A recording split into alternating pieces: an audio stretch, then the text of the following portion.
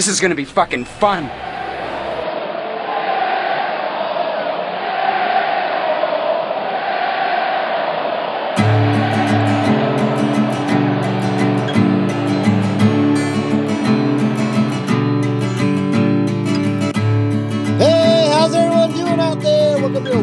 Media presentation of Major League A-Holes in the Hole, presented by Revolution Brewing on Peaks.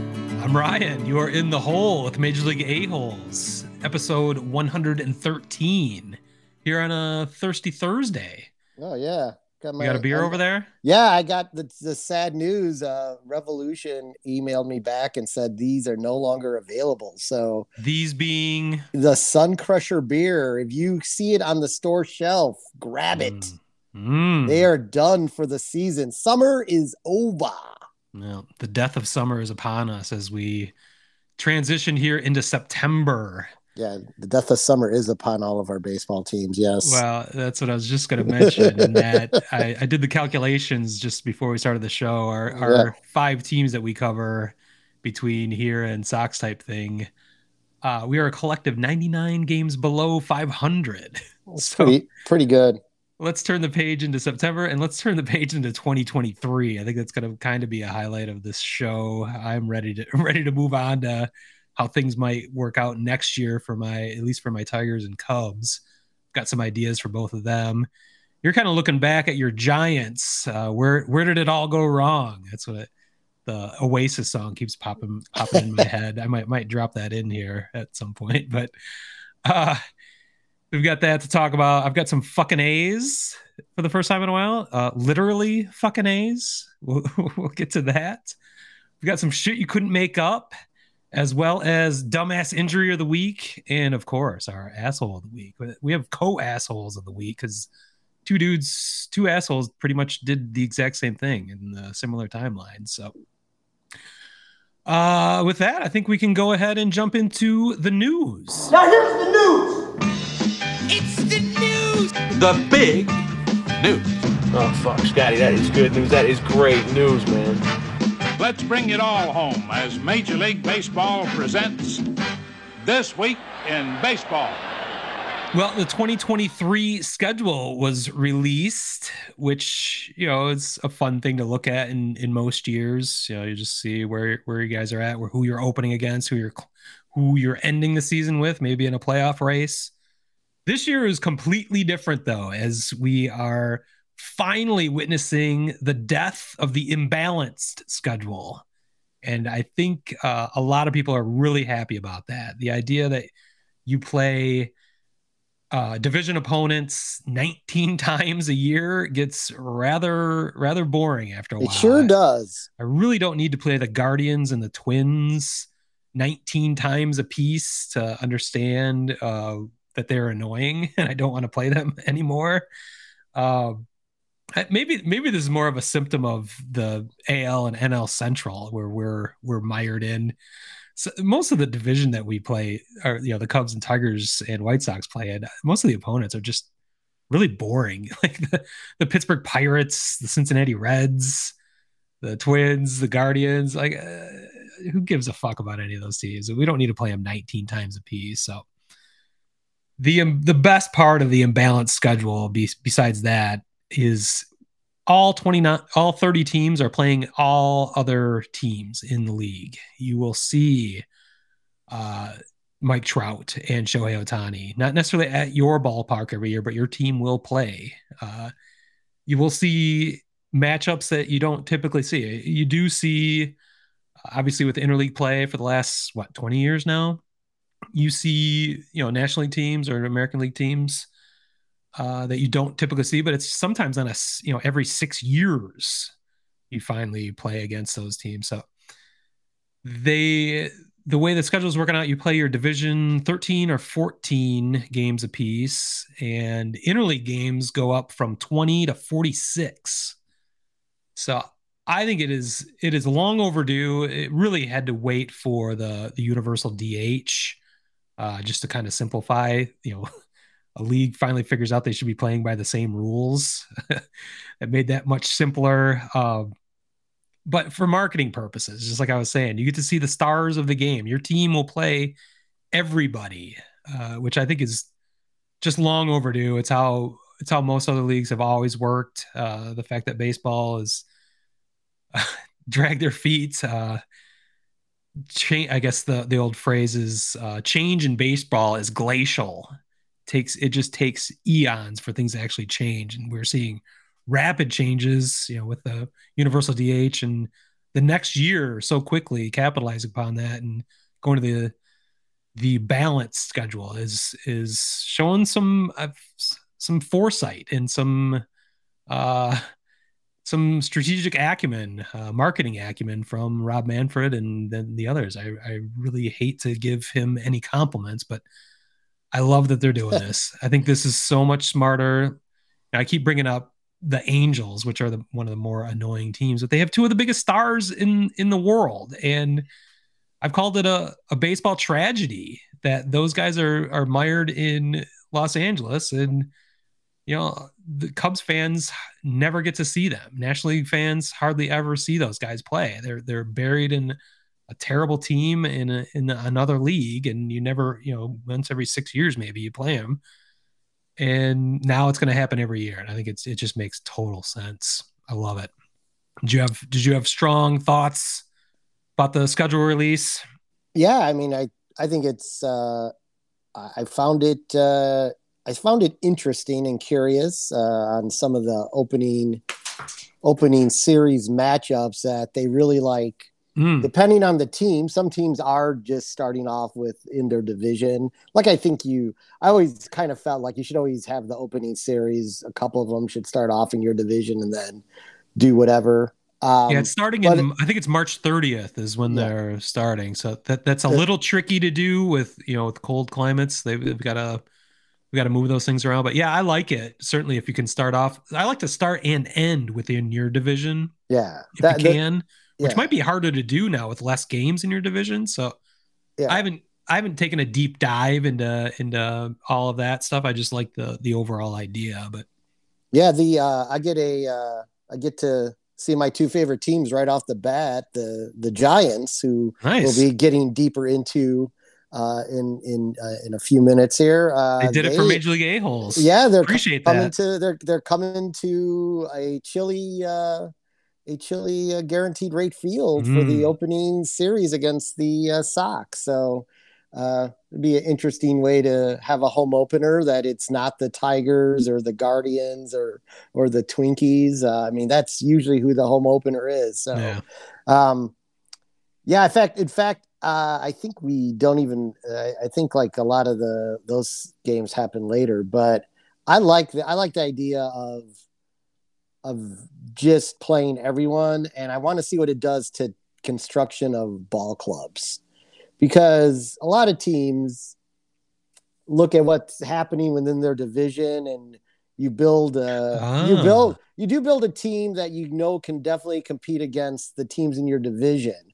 And a lot of focus was put on that because of the imbalanced schedule, that you were just playing there's teams, like you said, teams I really had to worry about the Dodgers as a White Sox fan, and the Giants didn't have to worry about the White Sox much and whatever. And the Cubs didn't have to, worry about the Angels. But now, now you're going to have to make sure you've got a team. You're not going to be able to rely on, I beat up on my division, and which is going to be big for the Central, because we all know those divisions on both sides have been the weaker divisions, for a long time. For sure.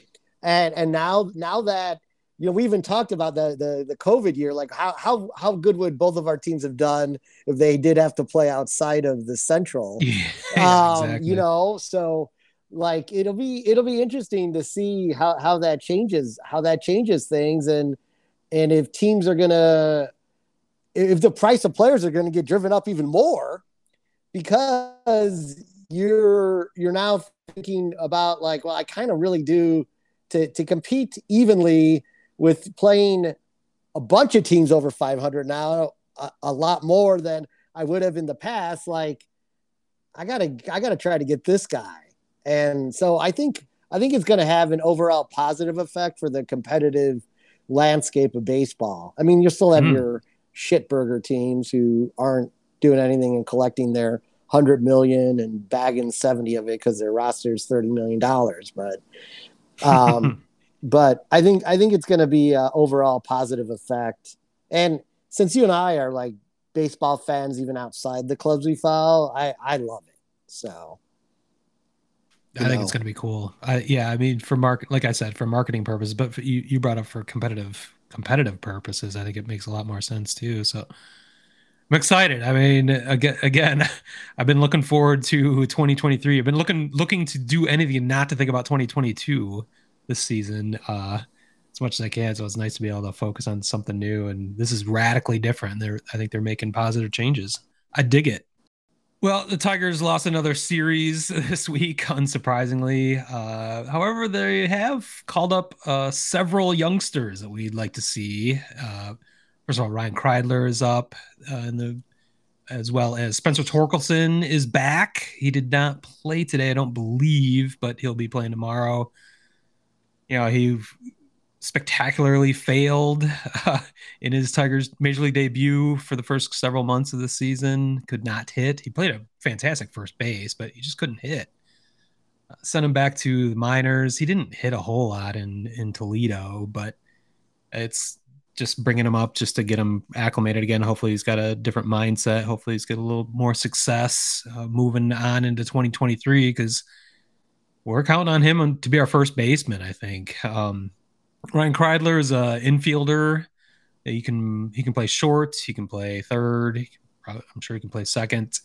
I've heard a lot about him over the last couple of years. He had an injury earlier this year. That's part of why he wasn't part of the youngster class that came up with Riley Green.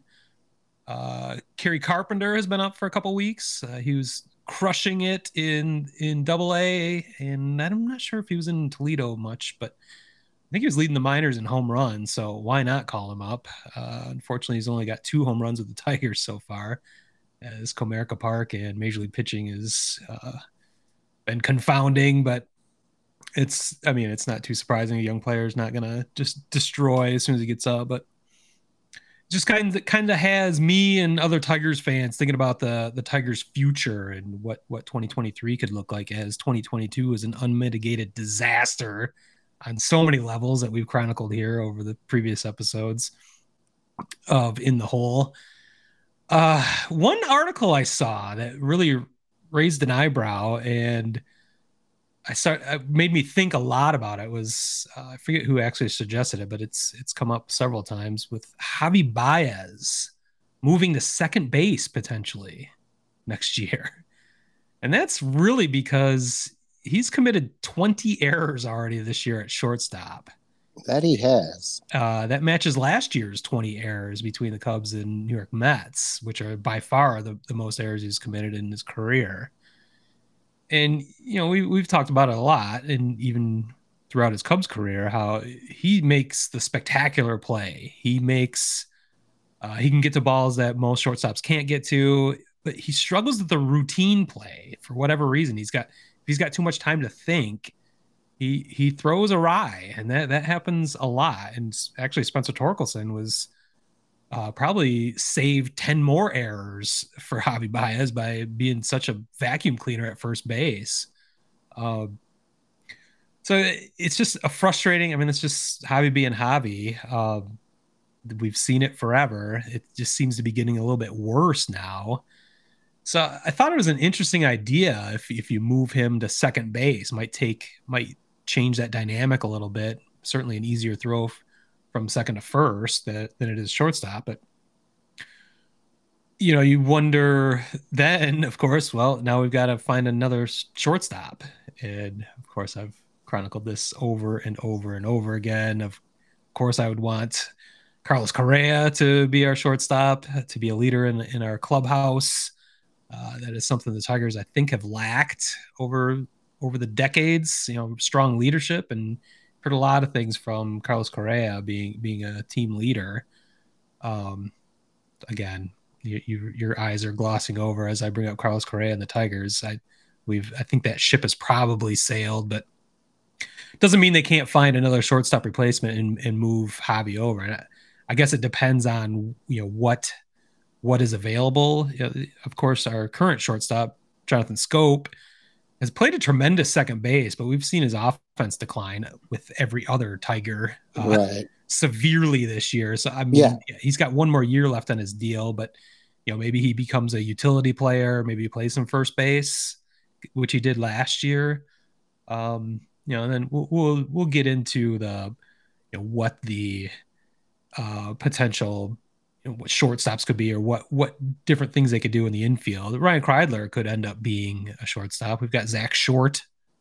I don't think he's an everyday shortstop necessarily, but I guess we'll see where we go from there. We'll we still have a month left in the season. And of course I'm already moving on to 2023 for obvious reasons, but there's plenty of time to break down what may or may not happen in the off season. So I just thought that was interesting. I mean, we've seen Javi play second with the Mets last year with Francisco Lindor at short, and they were a tremendous combo at the top of the diamond there. So, I mean, I think if you're Javi and Correa could present himself again next year, I have a feeling he will not be on the Twins. I think he will be available.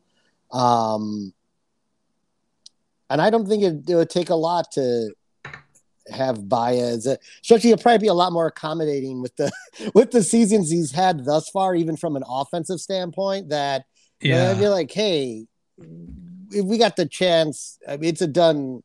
If you move over to second, Carlos Correa is coming here. Now we have, and we're going to make some more competent moves than our prior GM made. Yeah. The mystery GM has to be able to make better moves than what Al Avila did. So, we're shooting for the playoffs within the next, 2 years tops. Are you, you're here for 5, you probably want to win a championship within that window. This is how we're going to do it. So. Yeah. Like I said, I mean, he's already been open to it with it was his best buddy. He was traded. Buddy, though. Yeah, that's true. He was traded to the Mets, so he didn't have a choice in that. I'm assuming there were conversations about that when he was signed with the Tigers. That I'm guessing he said he was demanding that he would be a shortstop, and they didn't have a shortstop to battle him at that point anyway. So I guess I don't just Javi's personality. You might from the outside think that he'd be a problem or have a problem with that, or there could be trouble there, but I don't think that. I think the more you know about Javi, the less you think of him as a clubhouse, issue, or, it's certainly not a cancer of any sort. Unfortunately, he's just not hitting, and he's committing too many errors. And this has been pretty much the worst version of Javi Baez that I've ever seen. Yeah, definitely. But again, you've seen this so many times with high-end free agents coming to a new club with big money. They press. They try too hard. How many times have we seen it? Look at the middle infield class as a whole. Yeah, everybody. I mean, everyone is underperforming what they're getting paid. Yep. Simeon, Corey Seager, Javi Baez, even Carlos Correa is not like. Yeah, he's not light. He's been up and he's had a couple injuries though. Injuries were his main issue, but he's not like, I don't think he's $30 million worth right now. So he's going to get another 30 million next year if he wants a 1-year deal. How well he's playing for the Mets and how well the Mets are playing overall. They're definitely getting their money's worth out of him. So I'm just hoping for a similar scenario with Baez, and maybe a shift of positions is will help that as well. I don't know.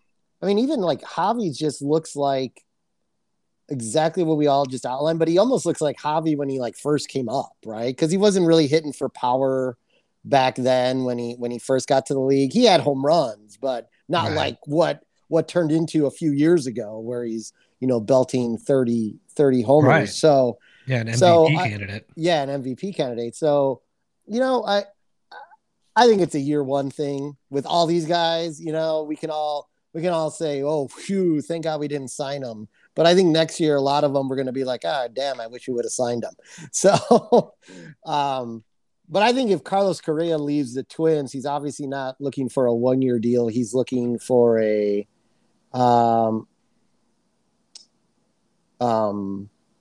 multi-year big ass deal. So. I mean, outside of something with the Twins that he doesn't like, I don't probably see him. Well, I guess he can do the. It's not really up to him. He's going to have to exercise the option one way or the other, and then if he chooses to depart, then it's back up to the free agent market and what's going to happen there. So yeah, well, I think it's it's essentially a given that he's going to opt out, especially since the Twins might still make the playoffs here, but I think it was always when everyone saw that deal, the 3-year with 1-year options. It was pretty obvious he was going to opt out, and I don't see how he's, even with the injuries and maybe not the biggest numbers of his career this year, I don't see how he's hurt his value on the market necessarily. So I think there's going to be plenty of suitors as well. I mean, there's also, Trey Turner is going to be out there. I'll be talking about that eventually with my Cubs. Maybe not this episode, but Xander Bogaerts is going to be out there as well. So this is probably the second best shortstop class of free agents we've ever seen. So, I mean, if you're going to swing and miss on your first free agent shortstop, as the Tigers have done, why not go back to the plate again and see if we can pick up the shortstop of the future? And I can't wait for the AJ Hinch brunches updates. I will give you every update that's possible. If there is footage of AJ and Carlos having another romantic brunch in Houston or wherever it happens to be, we'll make sure to bring every detail to you, including what they ordered, the body language, the posture, all of that. I'll break that down for you for sure. Speaking of AJ Hinch, I have a bit of an asshole question for you in regards to the Tigers. Asshole, here we go. Are these really the questions that I was called here to answer? Clown question, bro. That ain't no kind of answer. I'll answer the question. You're goddamn right. You may fold under questioning.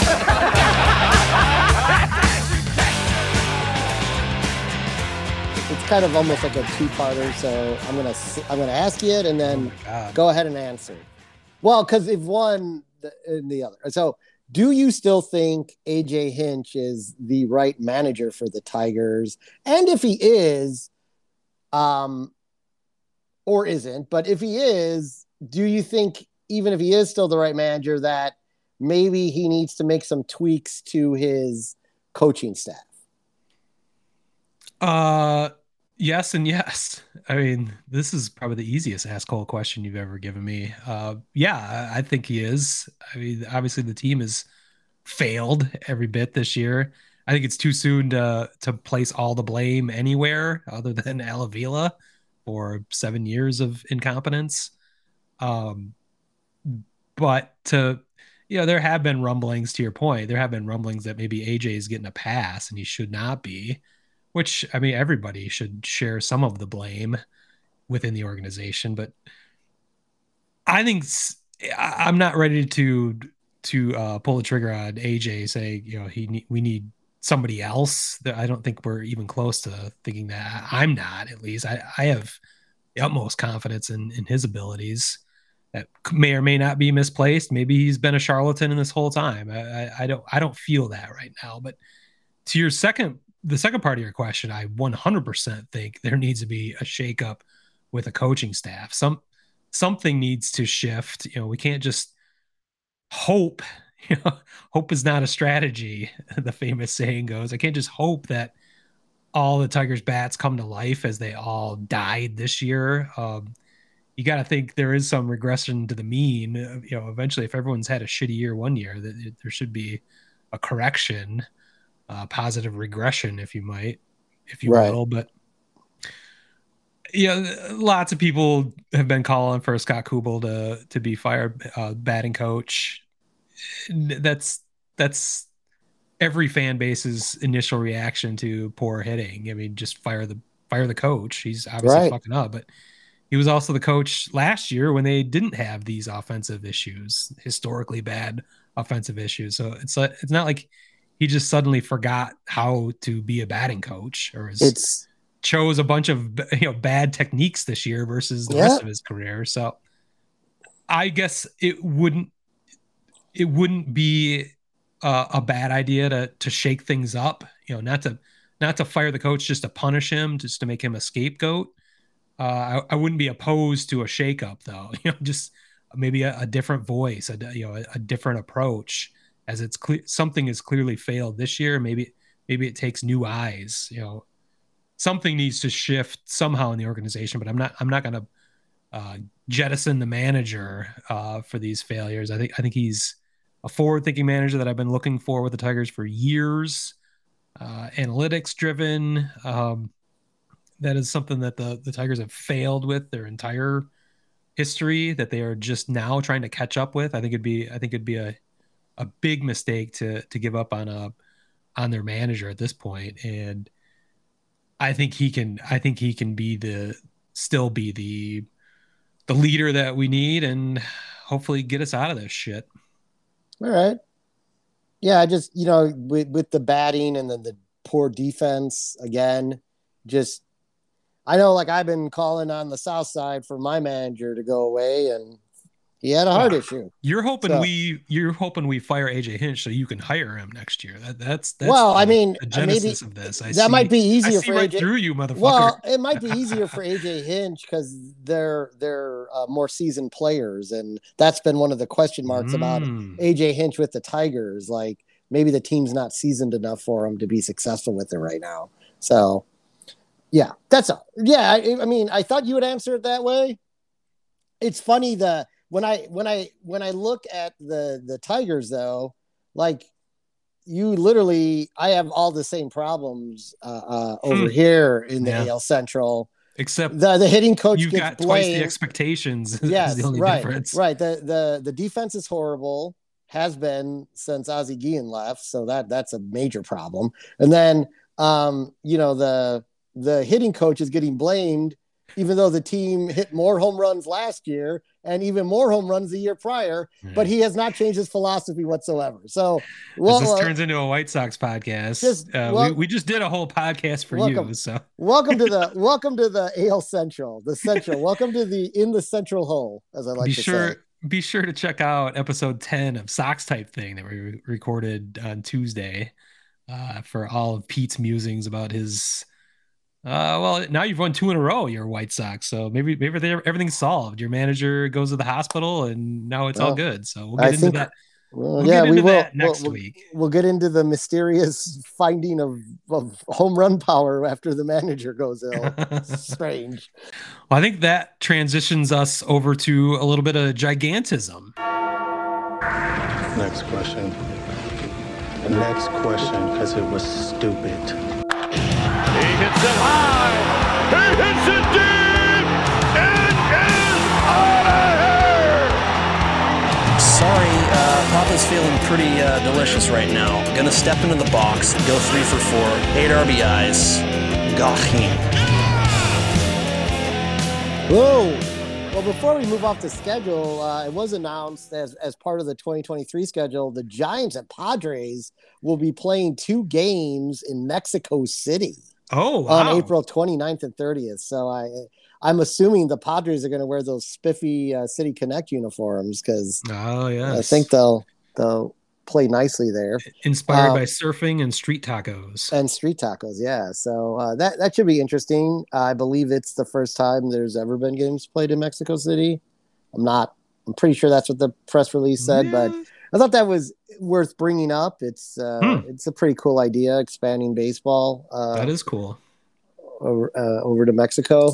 But in more miserable news, things have gotten way worse since we last spoke, everybody. Ooh. The Giants are now 29 games out of first place. They've lost 7 in a row, including getting manhandled by the Padres over the last few games.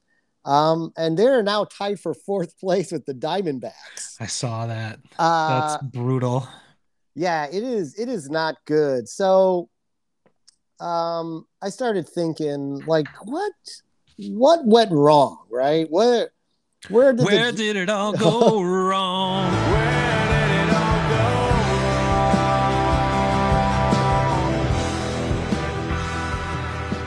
wrong? Where did the Giants really? It was all in the offseason, of course, but what led to it? And I pulled out three main things, but they all kind of play off of one another in a way. First thing I want to bring up is they just left their bullpen intact, which on the surface seems to make sense. They had a lights out bullpen last year. The problem is they had 6 pitchers in that bullpen pitch over 50 innings.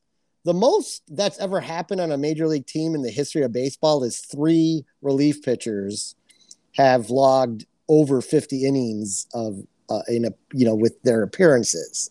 So I think they kind of owed it to the team to try to get some relief help in there, because even though you get the off season, it does, all that wear and tear builds up over time. Sure. And their bullpen has been horrendous this year. So I think that was the first dropping of the ball. Then they expected an offense that overproduced to basically just do the same thing again. Yeah, you led the league in home runs, didn't you? Yeah, and we were not expected to, nor really should we have last year. But we did. So we said, okay. 107 games doing it. Yeah, and won 107 games doing it, and that really glossed over the terrible defense they played last year too, because they could hit their way out of it. So obviously that is not the case this year. And again, why that was the,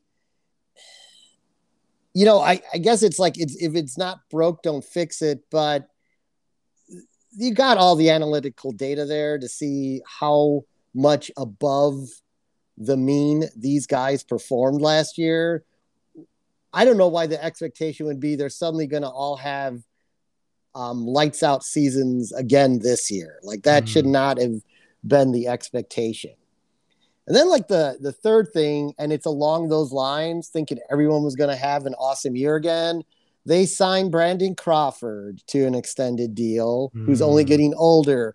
They signed DeScalafini to a 3-year contract. Now, when you read about it, some people say, some analysts say that happened because the strike was about to happen, and they wanted to make sure they had a fourth man in the rotation before you went into the strike, and then everyone was looking for pitchers when you came out of the strike.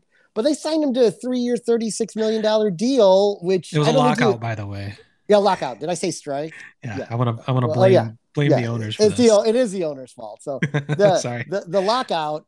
I don't know that you had to sign him to a 3-year, $36 million dollar deal to get it done. He was another guy who outperformed what he should have, and the regression has occurred this year. He's terrible. And then you have Brandon Belt, which he was, he's another guy who's just getting older and the skills are diminishing. So you thought these 3 guys, because of the magic, the lightning you caught in a bottle the year prior, were going to, lead you to the promised land again. The only signing that was really a good one was Rodon. And somehow with a competent training staff, he doesn't get injured. So, and now he's going to be able to write his ticket, much like Carlos Correa we were talking about earlier, where he's just going to opt out and probably go sign a fat contract, barring any hiccup over the last month of the season. So he's overshot expectations I had for him, and just wasted on this team. Just wasted. That sucks. Yeah. So, I mean, it's all the front office's fault.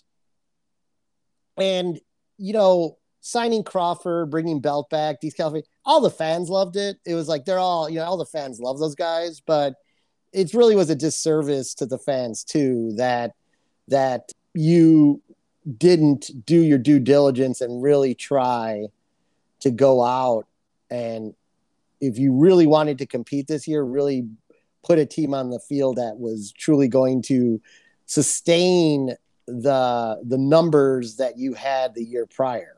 Because the team, bringing the same team back, everyone knew. I had them squeaking into a wild card spot. You didn't even have them making the playoffs, which you're obviously correct on that. And it's exactly what they've done. There was no way anyone with the information in front of them should have thought that It was sustainable. That was sustainable. Yes, perfectly said, Smitty. And the fact that they did, all we did now is lose a year in putting things in motion properly.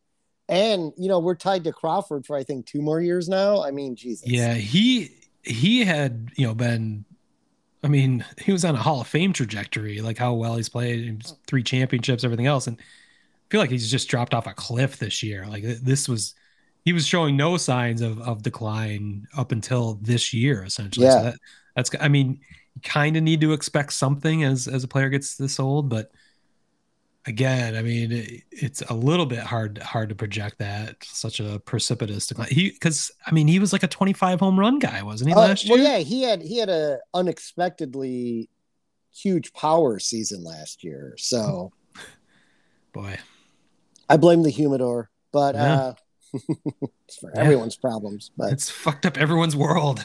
It has, but I mean, obviously with the Giants, I'm looking towards 2023, but I don't think it's, you know, outside of sweeping changes, which I don't know that they'll be able to do, you know, I don't know what they're going to be like. So, I mean, they're losing, you can say for sure they're losing Carlos Rodon unless they give him the contract he's looking for. So you're back to, and maybe he wants to be there. Maybe he enjoys the Bay Area. Yeah. So that I guess that is a possibility, but I don't know. I'm just Debbie Downer on the Giants right now because it not only did it like start to, it is just turned in. It's somewhat reminiscent of like when our Chicago teams would have these like great first halves of the season, and you'd be like, holy shit, we're going to the playoffs this year. And then all of a sudden they hit one fucking series and then it's like they fell off a cliff and suddenly, you know, they lose like 19 out of 21 games or something. And that's almost like the pace the Giants are playing at now. It's just bad news. Yeah, so we've all seen it. So yeah, well, that's it for my sunny outlook on the Giants for the remainder of this year in 2023. Well, that takes us over to my Chicago Cubs. I'll tell you one fucking thing. I hope we get fucking hotter than shit just to stuff it up them 3,000 fucking people that show up every fucking day. Who stings? And another thing I'm going to say. I've won over 1,800 games as a manager, and I'm not a damn dummy. 85% of the fucking world's working. The other 15 come out here. I don't know what the big deal about Crackerjack is.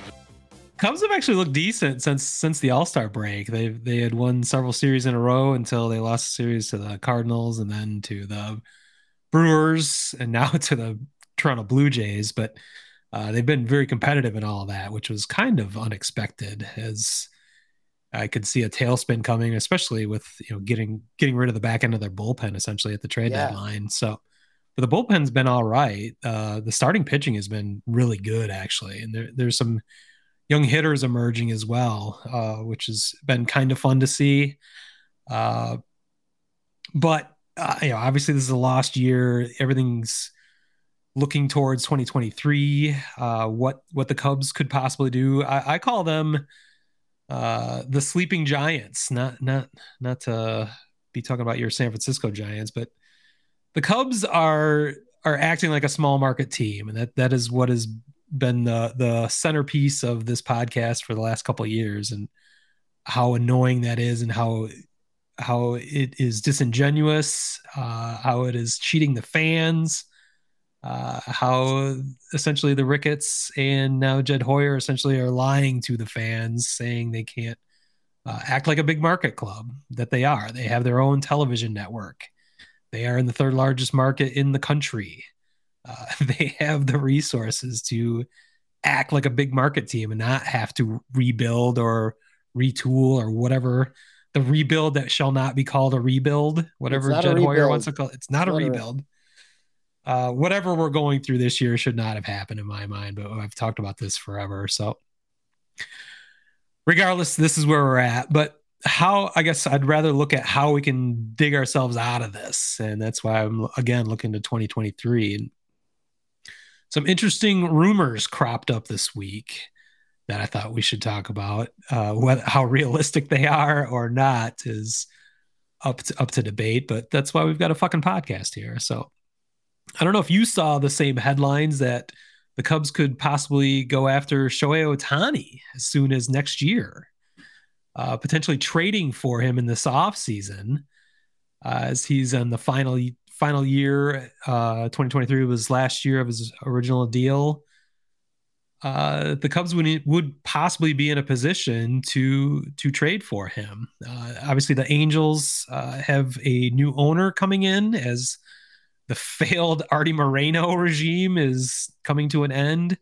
I think he took over the Angels in 2003, the year after they won the World Series, and they've just been a shithole ever since. Even though they spend more money than anybody, they don't develop any other players. They can't develop a pitching staff. They are just a sham of an organization that just spends a ton of money. So there's big change coming to the Angels, and that's why Ohtani might be on the market. And certainly, since he's only got 1 year left in his deal, it sounds like he does not want to be there any longer.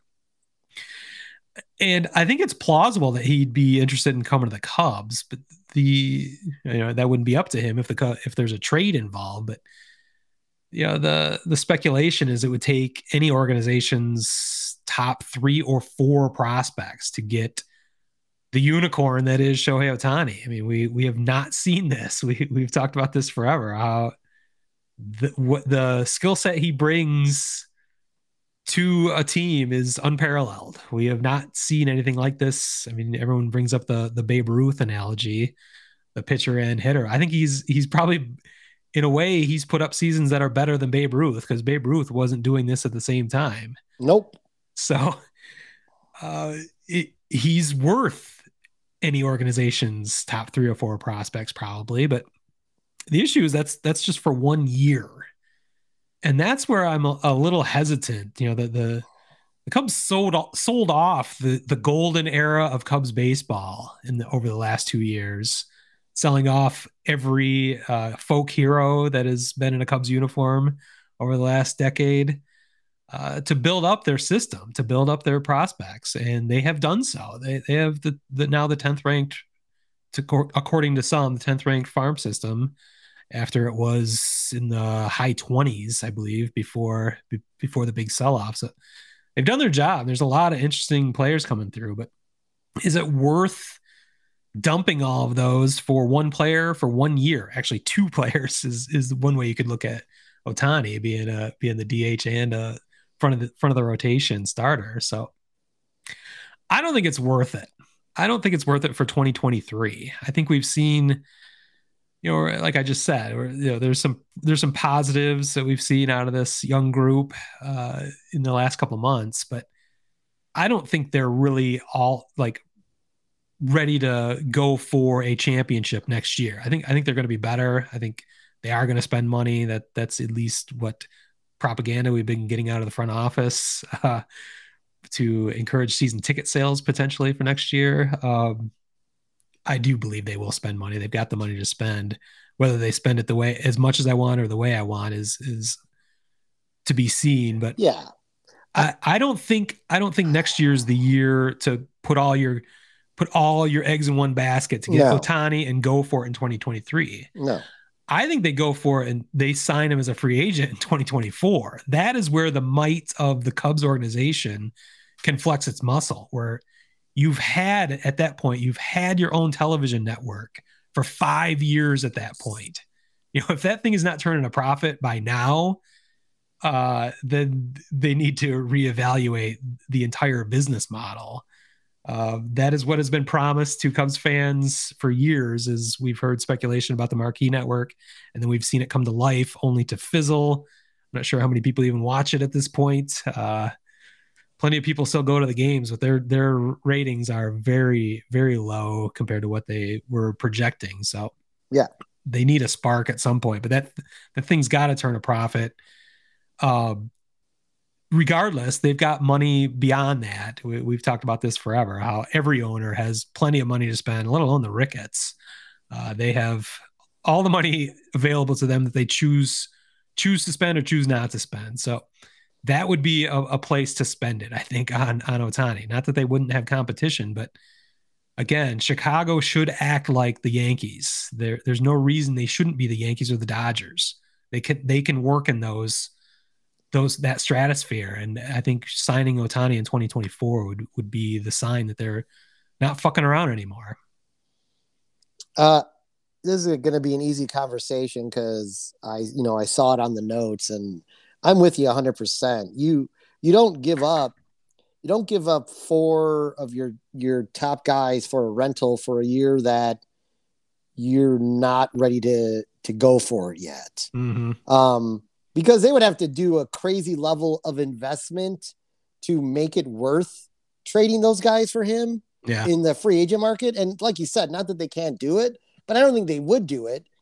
And why not keep those 4 top tier prospects? And like you said, sign him for his $50 million a year contract he's going to get, which if you look at it, since you're getting 2 players, that's pretty cheap because that's $25 million a player. Like when people are like, oh, $50 million a year is crazy. No, it's not for this guy. Yeah, that's a great way to look at it. Every fucking team should have a blank check for what it's going to take to get this guy. And we've seen that with many teams outside of him having some sort of, injury, but I think he had his injury early because he came over, he wasn't used to, he was adjusting to, different climates. It's like there's a whole bunch of things when a player comes over from another country, and he probably, maybe pushed a little too hard to make that impact and got himself injured. He's awesome. Well, I mean, reigning MVP, he's in line to win his second MVP potentially this year. It's clear what his talents are, but yeah, I think the 1 year gamble, it just doesn't kind of fit with the Cubs timeline that they put themselves in by backing up. It just doesn't make sense with even though I thought it was a bad way to do business to do a complete rebuild again. This is where we are, and they're not positioned to go all in for 1 year on Ohtani, but they will be for long term after this. So no, there are teams that if it'll be interesting to see what the new ownership wants to do. Trout's under contract for much longer than Ohtani, for like the rest of our lives. Yeah. Yeah. So outside of now just hear me out on this one. If I'm looking at it from a new ownership group coming in, Mike's been a lot less reliable so far over the last 2 years than Ohtani has. Yeah. And Ohtani is certainly right up there as being like the face of baseball because of what a unique individual he is. If I'm the ownership group, I trade because he's got all those years left on his contract. So you have control over him. I tried to trade Trout for the bundle and then sign Ohtani and build around Ohtani. Well, that gets a lot trickier. I'm sure there's Angels podcasts that are breaking these ideas down, but I'm less interested in what the Angels are going to do. But yeah, I mean, if Mike Trout came on the trade market somehow, that would definitely make some headlines. And I think I haven't heard speculation about that, but that would be fun to speculate for sure. Yeah. Yeah, so we'll see what direction this new ownership group goes, but I think with him becoming a free agent and the reckless spending of Moreno on front office overall on some really bad fucking players they've never done the proper build around Trout as they should have. Right. It'll be interesting to see with the new ownership group, how that changes for them, but. Yeah, I mean, I think I love the idea of Ohtani being out there for all my teams. So we'll see what happens. Yeah, that'll be fun to look at over this offseason. In other Cubs news or Cubs related news, the alderman of Wrigleyville, or of Lakeview, actually, Wrigleyville happens to be a neighborhood within Lakeview, but Alderman Tom Tunney is retiring suddenly, he announced this week. Lord Tunney of Wrigleyville is how I'd like to refer to him. You may or may not remember this over the history of this podcast and our blog. I've railed against Tom Tunney and his corrupt regime in Lakeview for years now, as it is obvious at every point in the Wrigley Field renovation, he was an obstacle, and only an obstacle because he was looking for a bribe. It was obvious to me, at least, what he was doing. He was basically every step of the way, the Ricketts family spending their own money, not taxpayer dollars, to do the $1 billion renovation of Wrigley Field. As much as I like to rip on Ricketts ever since his biblical losses comment during the pandemic, he did spend his own money, did not ask for a single taxpayer dollar to make Wrigley into what it is today. It was always beautiful, but it had some serious issues. And now it is a state-of-the-art ballpark that, again, should be generating revenues that put them in the upper echelon of Major League Baseball. But Tom Tunney, of course, somehow retired suddenly, or is announcing his retirement suddenly, without explanation. There was no reason given for him to end his 20-year career as an alderman. So it leads to rampant speculation, and it's not hard to connect some dots here, as I don't even live in Chicago anymore, thank God, to get away from that political corruption and the ridiculous tax base that I no longer have to pay for White Sox ballpark anymore, other things like that. But the obvious corruption within Chicago aldermen is hysterically hilarious and historic. It is a thinly veiled secret that most aldermen are completely corrupt. There are currently 10 aldermen. Of the 50 aldermen, 10 have recently resigned, have been indicted, or have moved on to other positions in the last year and a half. And Tunney joins that list.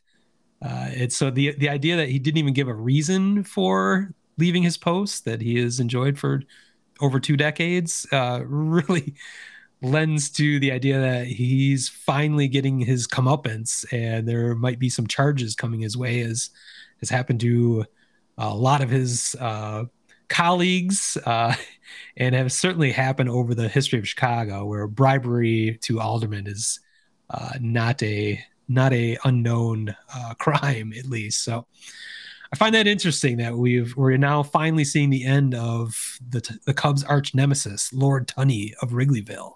That's a shame it didn't happen earlier. Well, everything was delayed. There's so many little things that happened throughout that. I was blogging about it at the time, and I think we talked about it several times, different things that would happen after we started the podcast. But yeah, it just seems so obvious to me. He was just looking for a handout, like just being a monkey wrench in the works, just trying to fuck things up, just so they had to pay him to get through, to get past it. So yeah, that was the things we talked about since the podcast, are like the night game schedule, like him limiting that.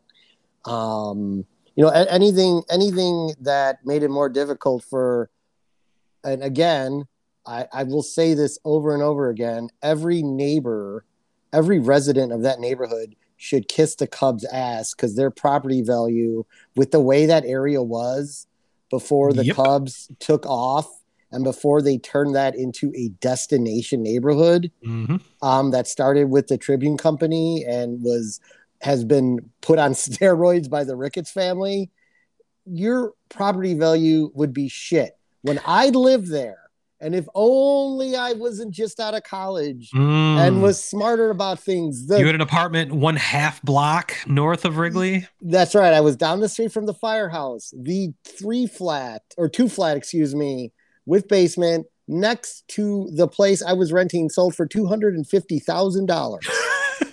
It is probably worth what year was that? $2.5 million right now. What year were you there? I was there in my 1997.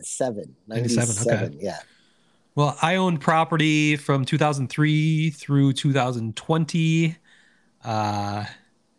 about a mile north of Wrigley, and I can tell you my property values did quite well with the Cubs there.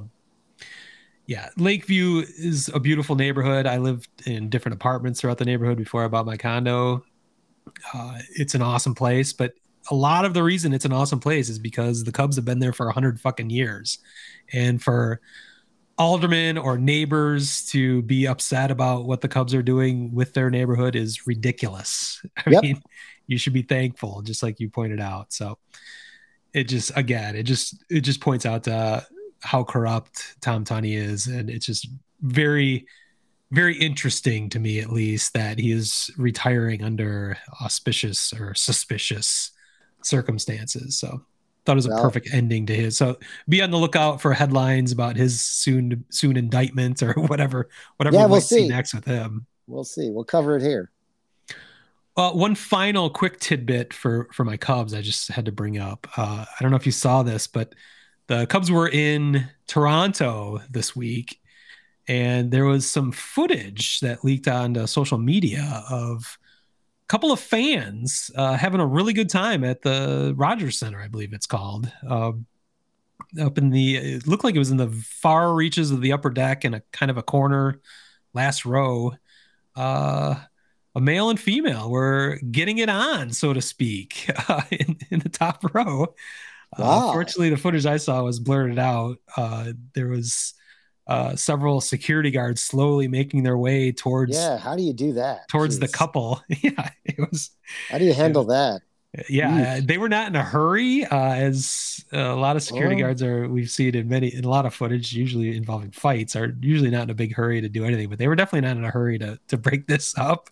I don't know if there's there's a textbook on how to handle this as a security guard in a stadium. Watched a couple people fucking in the top row, but apparently they did break it up. There's an investigation into the said situation. But this is not an isolated incident, and this sorry, just real quick. That's like because of that hotel. This has happened there before. Oh, okay. You might know more than I do. Well, it's been caught on camera, like, because the hotel has those rooms that look over the field, and there was an incident like a couple years after it opened of two people having sex. Oh, in the hotel. But because like you could see it if you were sitting in the ballpark, it was like a free show. Yeah, it's an extra show for you get more. You get a baseball game and some porn for it, live porn for you. That's a redefined seventh inning stretch there, folks. Well, this was literally in the stands. It was that's crazy. That's crazy. But like I said, this is not an isolated incident, and it actually leads me directly into my fucking A's. I mean, it's the kind of guy walks into a room, his dick has already been there for 2 minutes. Today, I'm the greatest of all time. Thank you. Holy Toledo! I'm just saying, girlfriend is a 6 at best. Fucking A.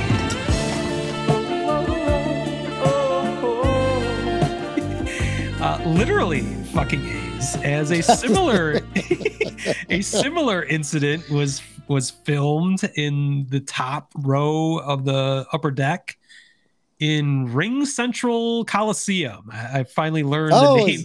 I did not even know that. Wow. I finally learned the name of rolls right off the tongue. Coliseum. I just call it the Coliseum, whatever.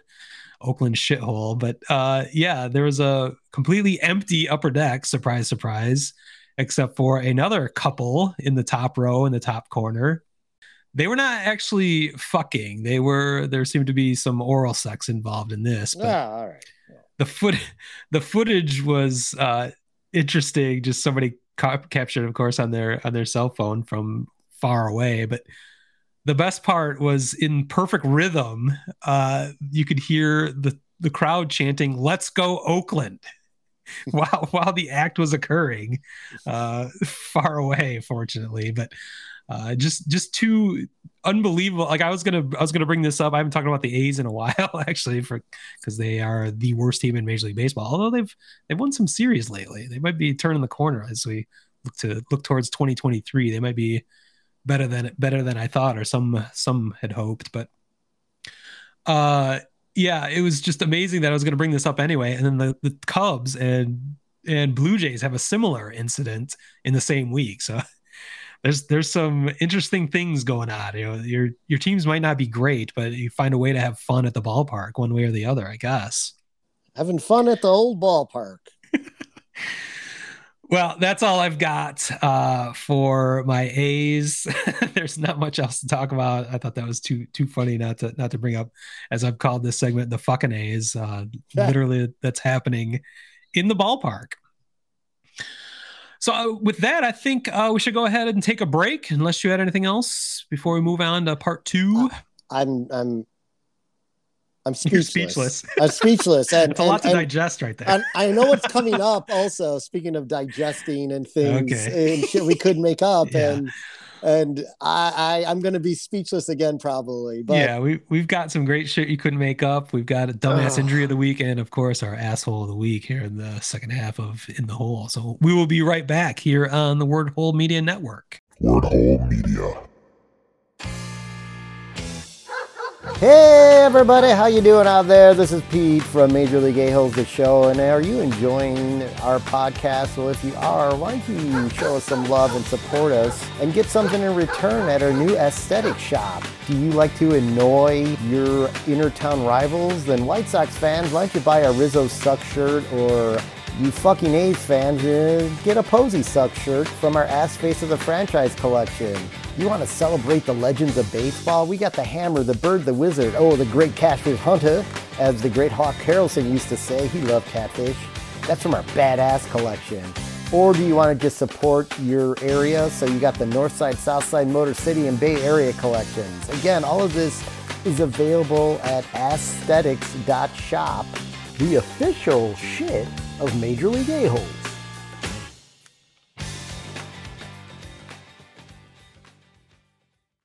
Word Hole Media. Well, we need to open up part 2 of episode 120 or 113. Do you even know what we're doing? I'm not sure. You got did your lights go out over there? What's going on over there? You know suddenly what? Dark. I think I need to get a I think I need to get a different... Pay the electric bill? No, when we started this, when I moved to this new setup, you're in the loft now. Yeah, the loft was sunnier a lot later. Oh, and as it's starting to get darker earlier, I'm realizing I need probably a little bit more of a powerful light up here. Or maybe it's better this way for maybe it is. YouTube viewers, YouTube and Facebook viewers. Maybe we don't need to see our faces. See, if I take my hat off, it's a little better, right? I get a little more of yeah. How about this? I mean, is this the best? That'll work. Work. I'll start wearing. Well, with the way the baseball season's going, maybe I will wear a paper bag next week. Well, I think we should definitely start out with some shit you couldn't make up. Oh, you guys like to tell jokes and giggle and kid around, huh? What have we got here? A fucking comedian. For a Sturkey cemetery. Come out to the coast. We'll get together, have a few laughs. Number 1 actually happened in New York during a Yankees game. And I think everyone's seen this. If you're listening to a baseball podcast at this point, you've probably seen this viral video. I mean, it was covered on local news outlets here in the fun little segments. A Yankees fan got a beer and a hot dog, which is a very standard thing to do. Classic, baby. Done that hundreds of times in my life, potentially.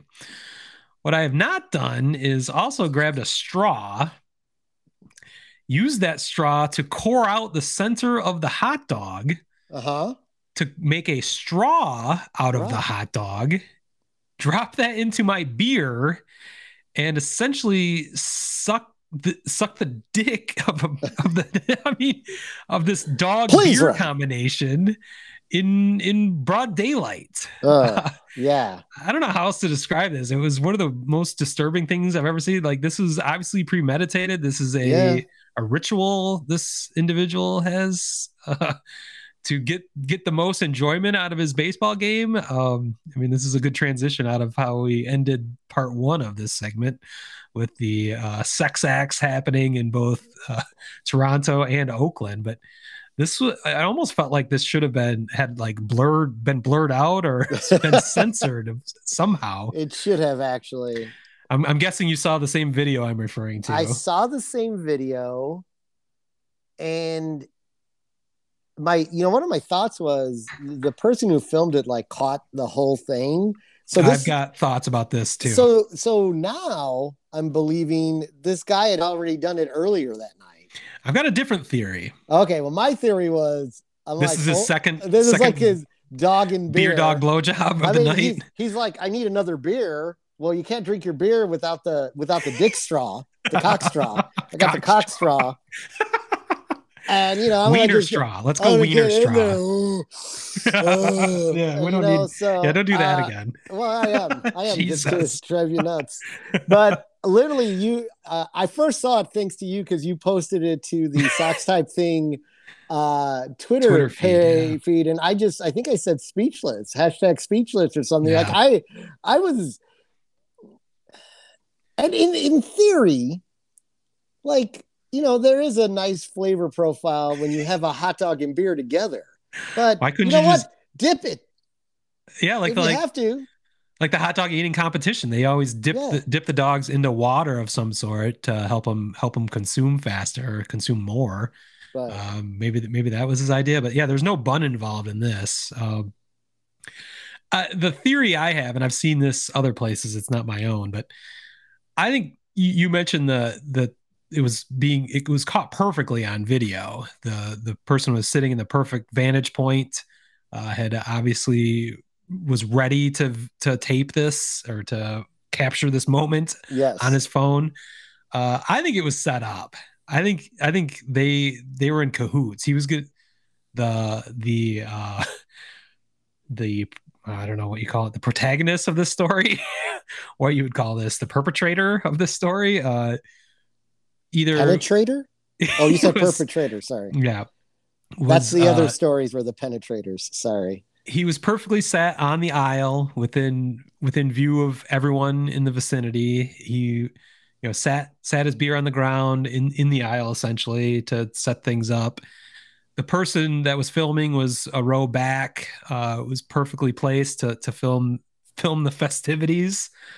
I think they were in cahoots. I think they knew each other. I think this was set up to make a viral moment. I don't know why you'd want an intimate moment, your intimate moment with a hot dog and a beer to be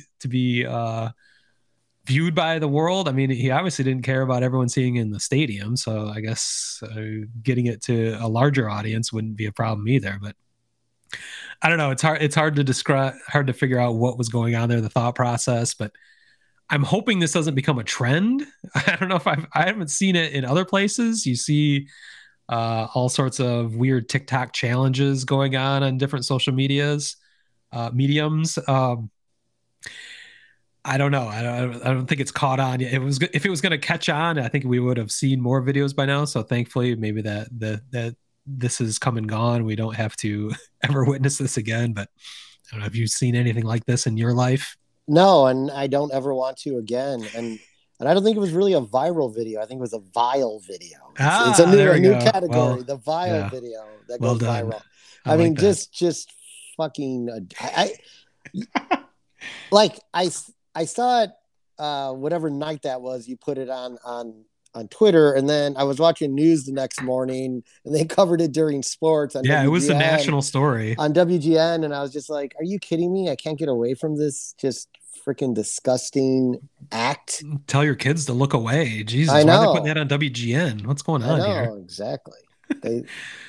That was definitely some shit I couldn't make up. My next shit I couldn't make up actually came directly from you, Peter. I'm a giver for this program. I forget. Was it last Saturday? I believe it was last Saturday. I was out for a walk. I got a text message out of the blue from you. Was not prepared. Didn't think anything big was happening in baseball at the moment, so I didn't really have any context. I was listening to a podcast, I think at the time, not our podcast. I should always be listening to our podcast to get better. That should be my goal all the time. It makes me have a more effective workout listening to myself talk and you.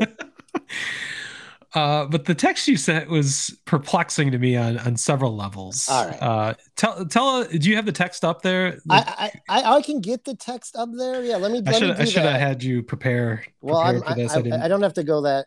I have it up here. Let me see here someplace. But the idea that Orioles catcher Adley Rutschman could be signed to a major long-term deal was the crux of your text to me. Out of context, again, I wasn't on social media. I wasn't watching a game or anything. I didn't know what was going on. So you sent me a text about Adley Rutschman. No. Here's what happened.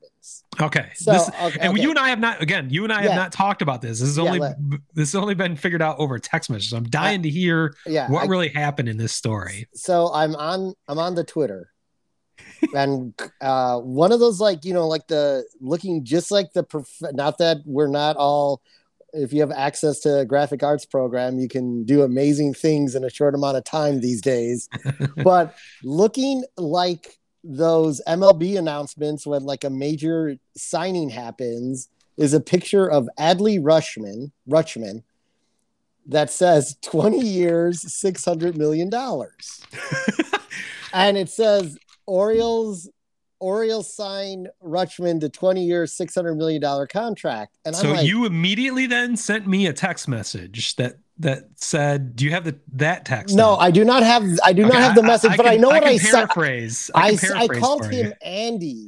Yes. Andy Rutschman. Andy Rutschman, 20 years, $600 million. And as I'm walking down the street trying to digest this information, all I could type back was, "Who? What? Why?"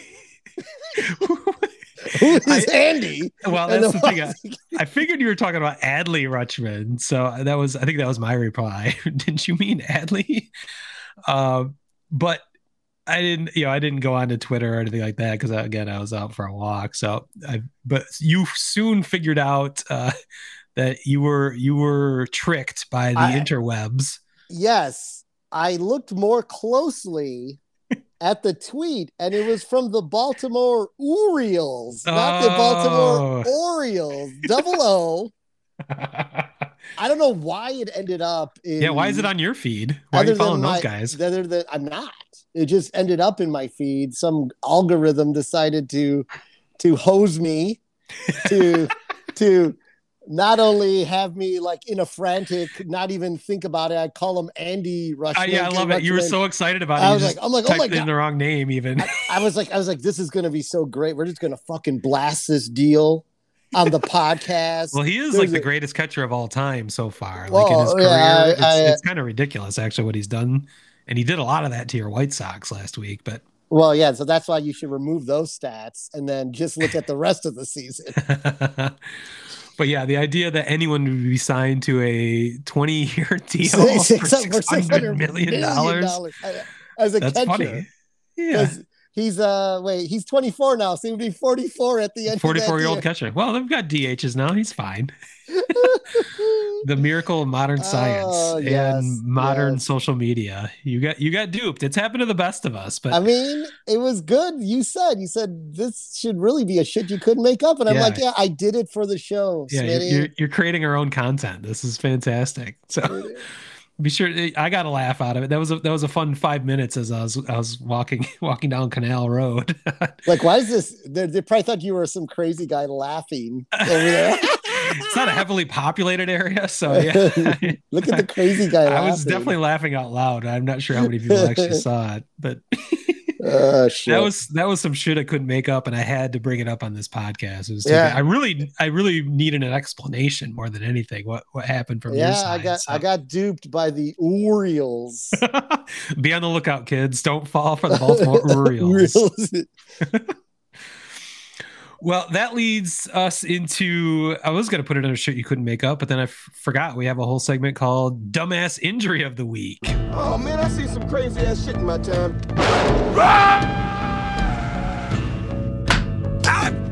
Oh, fudge. That's broken. Fiddle-dee-dee. That will require a tetanus shot. fuck's happening? Oh, man. Oh, man, I shot Marvin in the face. Why the fuck did you do that? I didn't mean to do it as an accident. Coming from me being a dumbass to the dumbass injury of the week. It's a perfect segue. You're almost like a professional over there. Almost.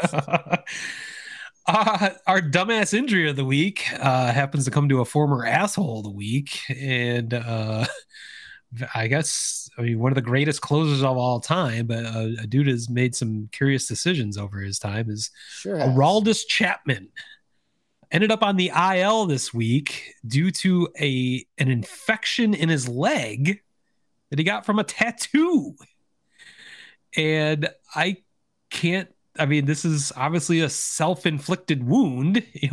No one forced him to get a tattoo during the season.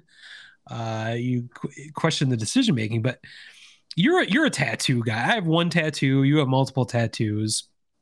Have you ever gotten an infection from your tattoo? Nope. I don't. I mean, maybe he went to a friend's house and had it done or something, or in an alley. Those are the field. But, I mean, those are the questions. Like, that's the speculation. Where is he going to get this tattoo where he gets infected to the point where he cannot perform his duties as a major league closer or reliever at this point? Yeah. The other question I have is, what do you think about leg tattoos? I think that's awesome for women, but dudes with leg tattoos, it's a weird thing to me. I never understood. I'm not sure what I would put on my leg, but maybe if the right thing, maybe, but never thought about it. Never thought. Yeah, if you're gonna get a leg tattoo, what would be the correct tattoo to have on your leg? What do you think Aroldis got on his leg? I don't even know what he got. Did you? I didn't hear what it was. I don't think it's been revealed. I'm assuming it's a koi fish or whatever cliche, maybe barbed wire, whatever cliche. Barbed wire. Maybe it's a fastball going down his. What do you put on your leg? Calf. I'm not obviously I'm not anti-tattoo. I have one. Yeah. I just leg tattoos. I've seen some guys who do like almost like on the below the knee, they do like on their calf and like almost like a sleeve, like a leg sleeve sort of thing. But I mean, I say to each their own, but it's not like this is our podcast though, so I want to get our opinions out there about this. Because everyone needs to know our opinions on tattoos. They do. Like I already know if I get another tattoo, mine's going on my forearm. I've never even considered the leg as a tattooable area at this point in time. I think the forearms are the coolest places to get tattoos. I do not have one because I'm not that cool. Obviously, it takes a commitment. I'm approaching 50 years old. I think I'm probably done getting tattoos. You're never too old to get a tattoo, Smitty. I think it would be cool to have forearm tattoos. The sleeve is cool. I don't think there's anything cool about leg tattoos. I think I just don't get it. So the fact that Aroldis chose to do this, meanwhile, mind you, he's in the midst of the worst season of his career. He's got a 4.7 ERA. He's lost the closer role for the Yankees. He's not just a shell of his former self, and he's getting tattoos in a manner that will jeopardize his season. Where the Yankees are in a kind of a tailspin right now, and this certainly doesn't help. I don't know. It's just a series of poor decisions by Aroldis Chapman. It's not an injury, but I mean, it certainly is dumbass, and it puts him on the injured list. So he's a perfect dumbass injury of the week. Yeah, I mean, he's not helping the cause of a once easily winnable division. Now, it's in jeopardy. It's in jeopardy.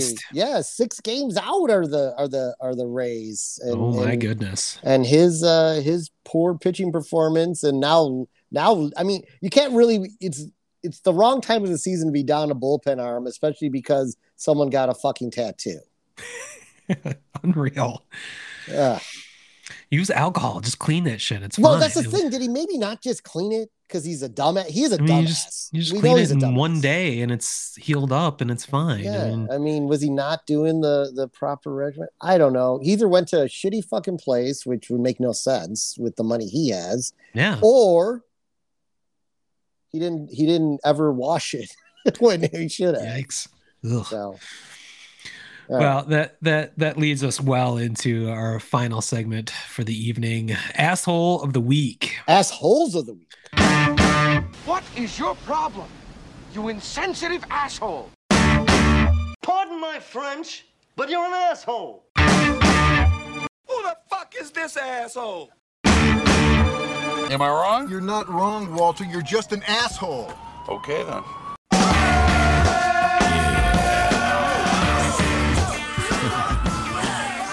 We've got multiple assholes of the week because two different players and former players made similar errors. Well, let's start with Marcell Ozuna, who is a former asshole of the week. Last May, I believe, we made him our asshole of the week for his domestic violence. I guess it had to be an actual... was he actually convicted of it? I mean, at that point, I think it was still charges, but the charges were filed by the police because they witnessed him choking his wife. I mean, it makes you wonder, horribly, what was happening when the police weren't there. Right. So now Marcell Ozuna, from the world champion Atlanta Braves, clearly has not learned any lessons from his ridiculous behavior. He's been suspended for a DUI now. So he's not making many good decisions. Speaking of Aroldis Chapman's series of poor decisions, I think Marcell Ozuna is in a similar case. I mean, what a train wreck this guy is. You know, you'd think on a world championship team there'd be a high standard, or you have to have everything going correctly at all times. But somehow the Braves can power through this. They look like they are another threat to win another championship. But right. Somehow Marcell is not playing by the rules anymore, or at least he doesn't think the rules apply to him. You know, domestic violence is such a gross thing, and it sucks that we even have to talk about it on this podcast. DUIs are just ridiculous. It's just just completely irresponsible behavior. On top of everything else he's done in his career.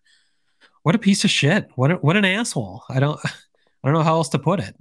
Yeah, you get you're playing a game that you're good enough to play at the major league level, and you just shit all over it.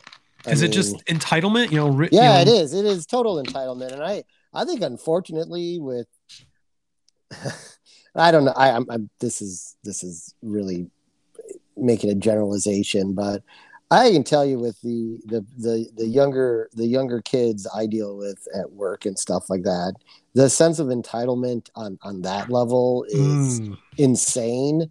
But I just wonder, like, if you're being stroked and you've got this huge Major League Baseball ego, like how much we're seeing what happens when it gets out of control, right? When the idea of entitlement reaches a level where you feel like you're above the law. For lack of, and we saw it, not to bring him up again, but I mean that's Tony La Russa's problem too with his DUIs. He thinks he doesn't have to be accountable because he's had a great baseball career. We made him asshole the week before. Breaking as well, the law so. is breaking the law. So with that kind of money, I mean, anybody can call a cab, call an Uber, rideshare, you whatever. Could have a freaking driver. Well, that's the other thing with that. With that's the what I'll that, never understand about people with money. Why wouldn't you always have a driver? I mean. Yes.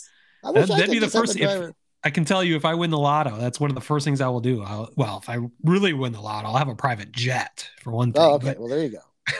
But I will definitely have a driver if I win the small lotto. So, I mean, that's well, if you win the big lotto, no-brainer. you can have a private jet and a driver to. That's the thing. Once you get local, or whatever. Oh yeah. Once you land, I've got this all figured out. Don't worry. So okay, good. I just want to you'll make be the first to know when I win the lotto. Helping you out there. Along similar lines, and why we have co-assholes of the week is Carlos Martinez, who I thought was still with the Cardinals, but he's actually a free agent, so he might already be a former Major League player. Wait, we'll be after this. Yeah, Carlos was already suspended 80 games for a PED use and was trying to fight his way back into the majors. I believe he spent a little bit of time with the Red Sox. At one point this year. I think you're correct on that. But alas, he shit. I'm drawing a blank. Now I've been thinking... they didn't say exactly what happened. They said he committed an act that falls under the domestic abuse child. Was it it's the overall overarching like violence type of things towards family or significant others. He's been suspended for 85 games now for violating MLB's domestic violence, sexual assault, and child abuse policy. Right. Which is a rather nebulous charge. They have not made specific what he did actually do to earn this 85 game suspension, but hopefully it's not all three. Yeah, I mean, God, any of them, but yeah, you have no idea what has occurred, but it's obviously heinous. And it said he agreed. He and Major League Baseball agreed to an 85 game suspension. That's like the arbitrary number they came up with that was acceptable to both parties, which okay, good. I found kind of gross. You know, I'll do this shit and I'll be fine if I just sit out 85 games, if anyone will ever sign him again. Well, because essentially he will be done an entire season then. Yeah, I mean, because after the 82, after he's done with the 82, he starts serving the 85. He had an 80 game PED suspension followed by apparently that happened last year. Oh, that was last year. Okay. Because this new suspension is retroactive to June 19th, I read. Oh, okay. So I don't know where that came from or whatever, but I don't want to read any more about these details. Essentially, I'm anything to do with these guys. Yeah. Marcell Ozuna and Carlos Martinez, you have earned our asshole of the week dishonor. And now I've officially gone into witness protection. Yeah, I'll put a filter on your voice there. Thanks for listening. Yeah, it is very dark over there suddenly. So I looked up. I'm looking at the screen. I'm like, oh my god! It got really dark over there. So we should probably wrap this episode up. I gotta get to bed. Sleepy time for Pete. Well, we're wrapping up this episode 113 of Major League A-Holes in the Hole. It's possible next week. We've talked about this a little bit. Obviously you've noticed we didn't talk about the White Sox because we have our own White Sox dedicated podcast, Sox Type Thing, which we just recorded episode 10 of earlier this week, which you can find on any podcast platform you'd like. But I think we might bring these two podcasts back into one eventually as the off season is approaching and there's enough content where we can actually put the two back together again. So yeah, we'll see how that works. We'll see how things play out. Maybe there's way too much to talk about next week with your manager being. Well, honestly, in a little over since we last recorded it, we probably could have done a half hour on them again, which is ridiculous. So I don't think it's going to happen next week, but definitely I think probably the week after that. Yeah, I think. At some point, we'll bring you back into the fold. The prodigal son of the White Sox. We'll bring you back. Even if they are back in it, I think we have exhausted the you can only talk about them not hustling and not doing this and not doing that so much. We've done it 10 episodes in a row. Yeah, so now what we can do is just talk about what happened on the field that week for the most part, barring anything crazy. There's going to be crazy. There's not barring anything crazy. There's going to be something crazy going on. But there may not be enough to go an hour anymore. Yeah, and you guys know from listening in the Hole, the reason the White Sox got branched out is Smitty started to be like, hey, we're going almost 2 hours and an hour of that is spent on them. So we got to break this up. There's some technical limitations that we have on this podcast that we can't go over 2 hours. So it was getting to be kind of dicey where I was freaking out over the clock, which is not a way to do a podcast. So that's why we ended up breaking it out. And it's been fun to build that sub brand or whatever you want to call it. And you've definitely ran with the Sox Type Thing Twitter handle. So that's been fun to watch grow. So, but yeah, we're one family here. It's all under the Major League A-Holes umbrella. So I think we'll bring you back in and figure out how that works in the coming weeks and off season. So In the meantime, you can find both these podcasts anywhere you'd like to find a podcast. We're on the web at sockstypething.com and majorleagueaholes.com. And we're both on Twitter and where else? Facebook, Instagram, YouTube. Check out our YouTube page. It's a combined page over there. Check out the YouTube page. Yeah, look at our... You don't have to look at me anymore. I'm in the dark. So yeah, we're gonna have to work on that for our YouTube page. Your witness protection lighting over there. So we'll figure that out. But I think with that, we can declare this podcast is over. Peace. Peace. Yeah! Jesus fucking Christ! It's about time. S-S-H-O-L-E. Everybody, A.